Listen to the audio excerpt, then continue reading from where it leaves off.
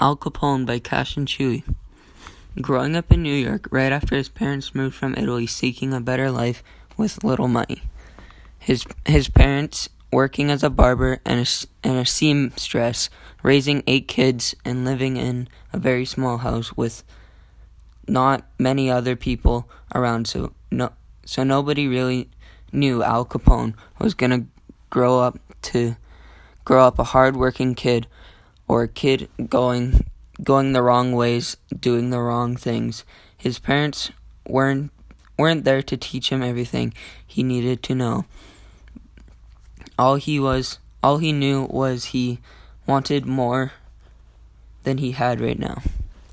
Al Capone was a good student in Brooklyn. But after a little while, he started to fall behind, and he would have to redo grade 6. After that time, he started playing hockey. He was at the dock with his hockey friends, and his teacher came and slapped him for insolence. He then struck back, and his principal gave him a beating. He never went back to school after that. Not too long ago, after his parents moved to a nicer, bigger house where he met his future wife.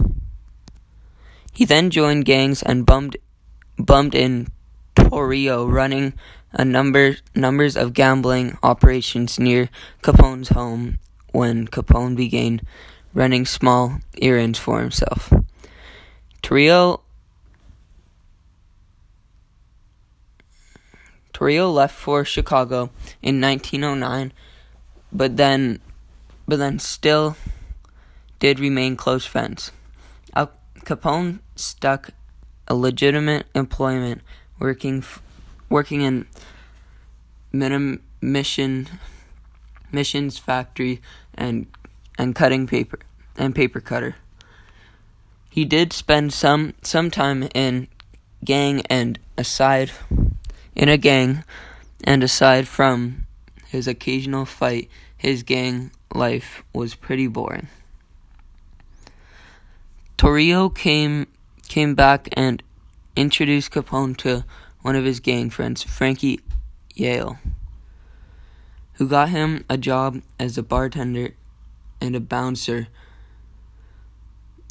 at the Harvard Inn in Coney Island.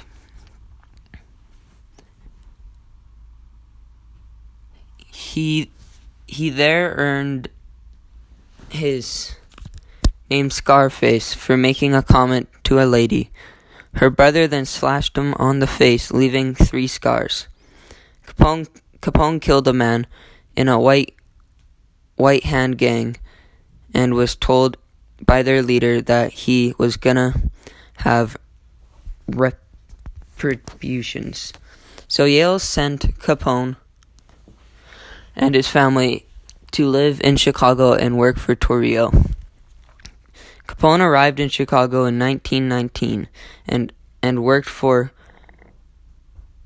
Cosimo, the big leader, but not too long after he was assassinated by Yale or Capone in 1920. Capone took over the business and a little bit after and started to shoot other gangs and take more land again, and went unpunished.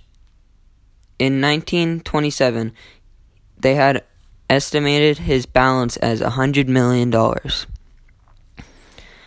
Later, he was arrested for tax evasion for 11 years.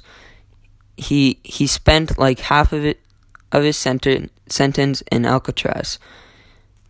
He later caught syphilis, which affected his brain, so he had to move to a different prison for health help. Later in his second sentence, he died of a cardiac arrest. And that's the story of Al Capone.